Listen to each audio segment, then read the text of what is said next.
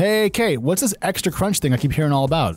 Extra Crunch gives you access to in-depth coverage on how startups become successful, challenges facing the startup community, enhanced reader tools on TechCrunch.com, member-only conference calls, and more. Sign up today by visiting TechCrunch.com/subscribe. But honestly, guys, you should definitely be signing up for Extra Crunch. There's tons of amazing content on the site. I, for example, wrote a deep dive on the fertility industry and the VCs and founders that are leading that new sector. If you haven't signed up for Extra Crunch yet, all new members receive a free trial. And even better, if you're an annual member, you receive discounts to TechCrunch events like TechCrunch Disrupt. Enter the promo code EQUITY to save 20% on an annual membership plan. Again, that's TechCrunch.com/subscribe. Select the annual plan and enter the promo code EQUITY.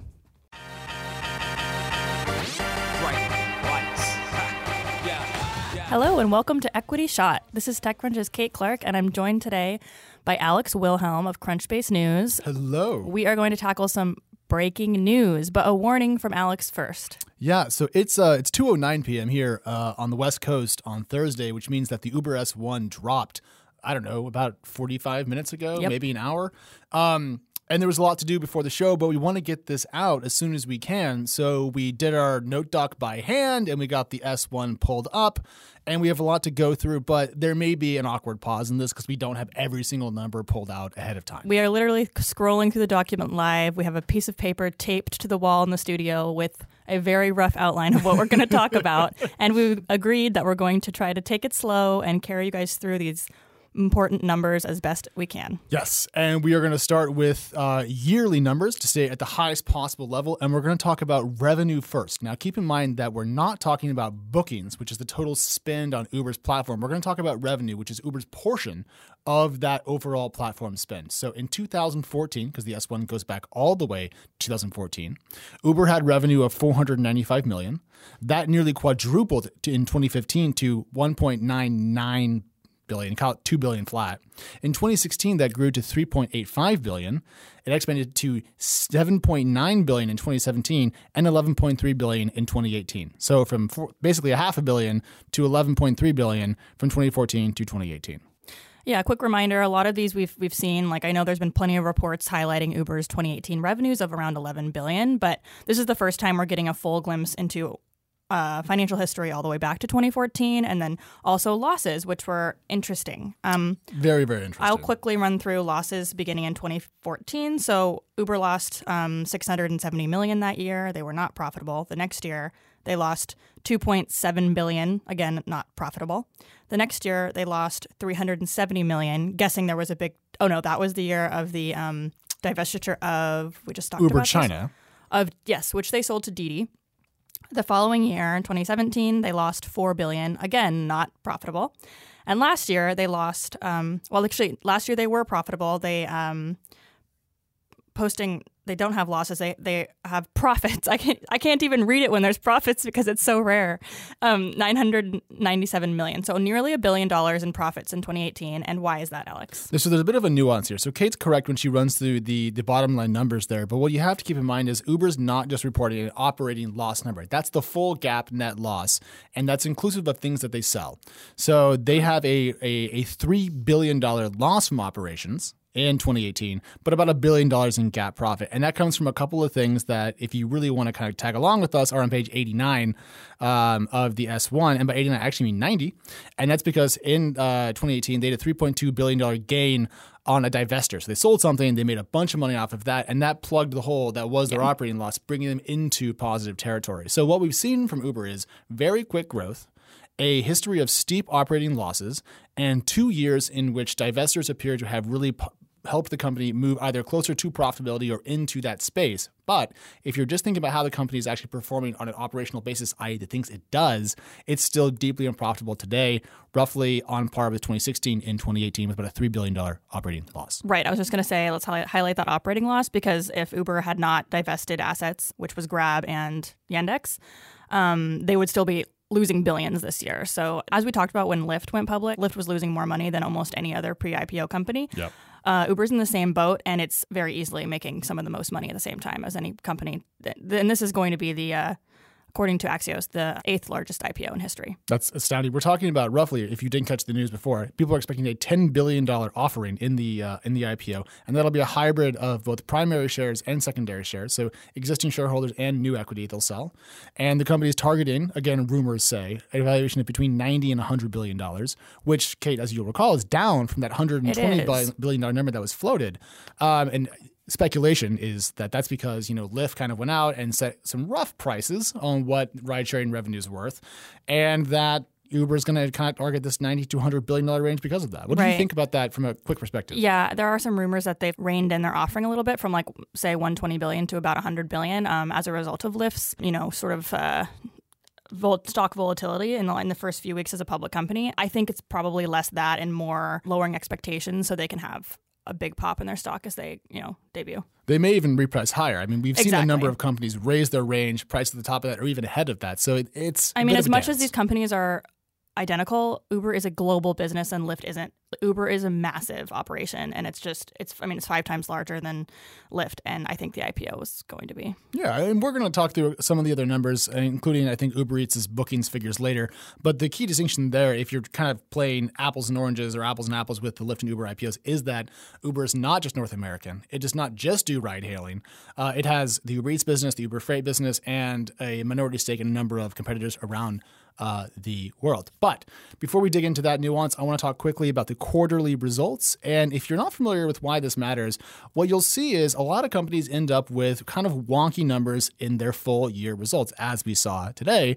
And so what you can do is by drilling down into the quarterly results, get more of a nuanced, nitty-gritty look at what's going on. So I'm going to bore you with some numbers, so roll with me here. Let's take a look at the most recent quarter. The quarter ending December 31, 2018, and that's the most recent because Uber hasn't closed the books yet on Q1. It just ended. So now we're going to wait, and then we'll get that soon enough. But in the fourth quarter of 2018, Uber had revenue of $2.97 billion. So we'd round that up to $3.0 billion because that's how the kind of rounding works. And in that quarter, they had a loss of operations, an operating loss of just over $1 billion. So $1.05 billion. So roughly $3 billion in revenue, roughly $1 billion in operating losses. And that's because they spent $4 billion in the quarter. And that's kind of how you can see the numbers shake out. So Uber still is, in the most recent period, far from profitability. And to be a bit negative, I'm going to try to avoid having a general bent to my views, but they recorded $2.944 billion in revenue in the third quarter of 2018 and only $2.974 in the fourth quarter, which is effectively no growth at all.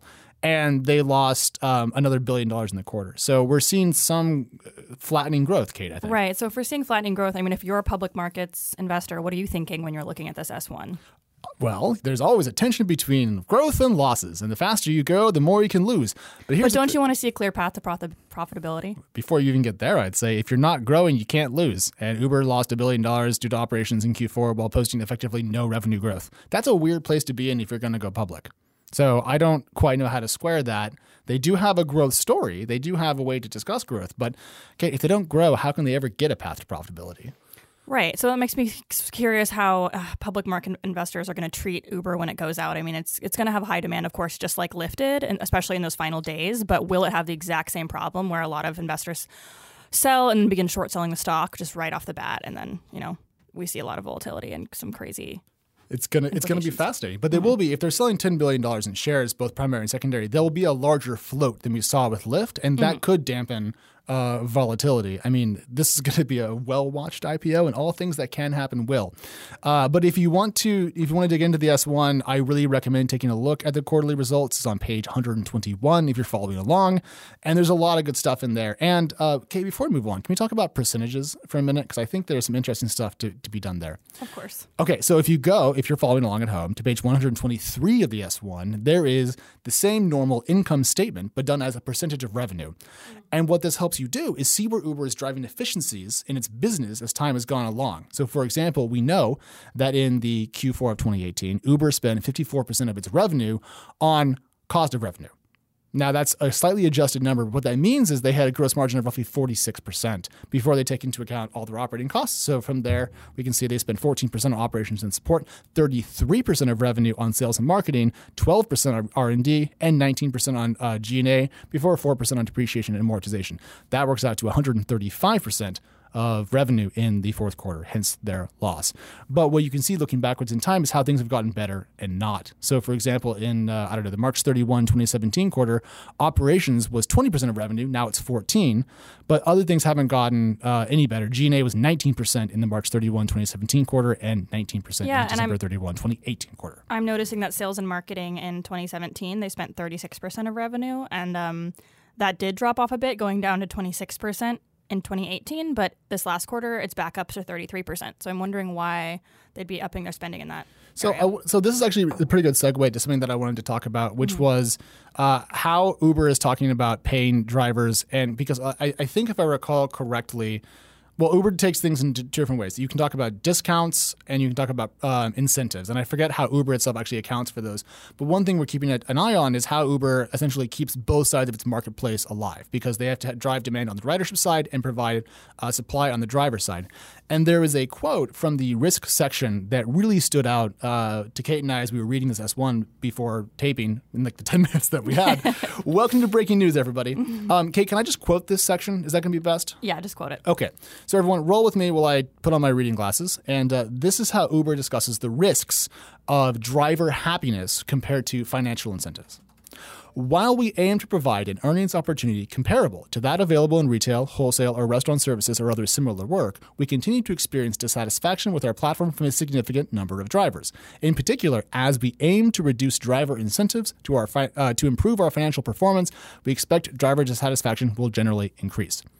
So there is at once a path to profitability and a discussion about how driver supply will become tighter in time. Right. And I think this is so important. And I hope a lot of attention is drawn to the fact that Uber is admitting that, we know our drivers are unhappy and it's likely they're going to become more unhappy. And I think we all sort of knew this was coming because in the lead up to Uber and Lyft actually filing, dropping their S1s in between the time in which they had filed confidentially, they were both discounting all of their rides because they were trying to augment their market share. And I mean, that was great for their businesses. And for Lyft, it actually worked. And they did grow their market share in that time. But, the drivers paid the price. Drivers paid the price. And we've seen, for example, the recent Uber-related strikes in, I think it's L.A., SoCal. Yes. Drivers kind of banding together to argue against changes to the pay structure. And, as an independent observer, I think they have a point. But at the same time, Uber's cost structure demands that the company take more of each ride over time because it needs to cover its expenses. That's Uber's path to profitability, is making more on each ride and taking money away from drivers. And then the companies are both, Uber and Lyft are both trying, it seems, to do what they can for their drivers. Like as we've talked about, they gave them the opportunity to participate in the IPO, Lyft. What does that really mean if you're a driver who's never bought public market stock and has no idea how and what they're doing? If you bought it at the IPO price, you're $10 underwater right now. Right, exactly. So I mean, and I was just talking to our transportation reporter Megan about this, and she's sort of angry that they're doing that without providing adequate resources in helping them understand what it even means to buy public market stock. Anyway, there's an analogy there to the gig economy as a whole and both these businesses and how they offload costs. And there is a section here that talks about how if drivers became employees, it would definitely change Uber's business, which is a polite way of saying. And last thought on this before we can move on is so Lyft held their IPO in LA as opposed to in New York where the headquarters are. They held their IPO in LA because that was their largest market, and they saw that as sort of like a hat tip to their drivers. So I'm curious where you think Uber will hold its IPO. I mean, I really want to make a joke here, but I'm probably just going to go ahead and not and say New York. Given the scale of this, so Lyft raised, it was $2.4 billion in its IPO, give or take. This is going to be 10 according to rumors. We don't have a price range yet or a share count, so we're kind of speculating. But that's 4x. That's a lot of shares you have to sell. You probably have to go put on a tie and go to Wall Street and do the whole thing. I mean, Lyft's IPO was still massive though, and they were able to do it in LA. Lyft had a massive IPO and a huge net loss, and then Uber came along and was like, "What's up? Yeah, we are you but larger and more global." So, kid, let's drill back into the numbers a bit and talk about bookings. Now, bookings are the platform spend. So when you take a ride on Uber, let's say it's $16, Uber might get 3 or 4 of that, but the 16 goes into the bookings number. And Uber talked about this a bit. Again, if you're following along, on page 2, so very hard to find. They're talking about how their gross bookings grew from $18.8 billion in 2016 to $41.5 billion in 2018. That's the kind of growth that has made Uber the phenomenon that it is. It's very rare to see companies scale that quickly at 1,000th the size of spend. They have tapped into a global boom in consumer spend, a trend that really changed how we get around, changed how I got to TechCrunch's office today. I didn't have to walk or try to chase it in a cab with like a hacks. So I also took an Uber to the office today. I thought it was pretty ironic, but here you go. Anyways, that's why as we talk about the losses and the revenue and all that, we're talking about the nuances of the business in its most recent incarnation, the kind of the most recent stats, but it's that amazing growth they've seen that put them in the position they are today to be as big as they are and as influential as they have become. So it's pretty exciting. Let's talk a bit about who owns what, because this deal is going to make a couple of people annoyingly wealthy. Sadly, no one in the room at the moment is getting a penny out of this. I wish. I looked at our producer like, is there something that I didn't know? And sadly, no. But Kate, you were going to talk us through this. So I will. So this has got to be hands down the largest liquidity event for really any VC funds ever in history. A lot of these firms invested, maybe tens of millions of dollars, say $30 million, and they're making billions of dollars. Just let that sit in for a second. It's insane the kind of money that firms and individual people are going to make from this. So let's just start with Uber co-founder Travis Kalanick. So Travis Kalanick, as you all know, was ousted from Uber for a lot of reasons. About 2 years ago, Dara Khosrowshahi has since stepped in as CEO. Travis still owns 8.6% of the pre-IPO shares, which are worth approximately $9 billion. So Travis Kalanick has already sold shares before. He's already a very wealthy man. He's going to be even more wealthy, assuming he does sell these shares at some point after the IPO. Maybe his yachts will have smaller yachts that kind of follow them along. Yeah, it's really unfathomable for me to even, that just amount of money. I have a hard time even imagining. But I think what we'll see is a lot of these people are going to reinvest in the ecosystem. Like Travis has a VC fund, although it doesn't get a lot of attention. It does exist. So anyway, he's going to have a lot of money. He's probably going to reinvest a lot of that money in startups and other things. Continuing, so SoftBank owns 16.3% of Uber. But they're not down as SoftBank. What's their title in this? So if you're reading with us, it says SB Cayman. That is a fund that is owned entirely by SoftBank. It's the SoftBank Vision Fund specifically. So this is the Vision Fund. People might miss that. Right. No, totally. Yeah. That happens. I often get a little confused when I'm looking at S1s because you'll see things like just bizarre. You have to read the fine print. Literally, that's listed below where it explains. So that's SoftBank. Then we have Benchmark. They have 11%. Benchmark has also sold shares, so they would have had more had they not sold, but they're probably very happy with the paydays they've already had. Yeah, 11% of $100 billion is $11 billion. Exactly. And then we have Expa, which is a startup studio that is owned by Garrett Camp. Garrett Camp is a co-founder of Uber. He owns 6%. He additionally... So he's listed twice because Expa is his, so 6% and 6%. I'm assuming that means he owns 12%, just through different entities. I'm always concerned when I'm reading the ownership section because this is where it gets a little bit dicey. It does. So either 6 or 12. It's only a $6 billion difference. Doesn't matter. It's a rounding billions of dollars. Yeah. And then finally, let's see. We have the Saudi Arabia Public Investment Fund. They own 5.3% of Uber. So again, worth billions of dollars. Billions. And lastly, again, these are just principal stakeholders. So these are people who own 5% or more. Alphabet owns 5.2%, and that's Google. Google also owns 5% of Lyft. So they just made $1 billion. Well, they have $1 billion worth Lyft stock approximately right now. So they're making billions of dollars on these two IPOs, and they were smart to invest in both companies. One of the really rare times you see one investor having to play on both sides of a kind of tech IPOs area? that were just right on top of each other too. That's. I can't recall this ever happening in tech history. Not at this scale. Definitely not at this scale, for sure. It may actually be a first in which one corporate venture capital fund has had money in two successful IPOs in the same sector that were direct domestic competitors. Yeah, and it's funny because there was a lot of flack around the time that Alphabet made these investments, kind of saying you're investing in two competitors, what are you doing? What's your strategy? But as we see now, it doesn't matter. It worked out really well for them. Their strategy is laughing all the way to the bank, I feel, and then also maybe selling Waymo tech to either of these companies.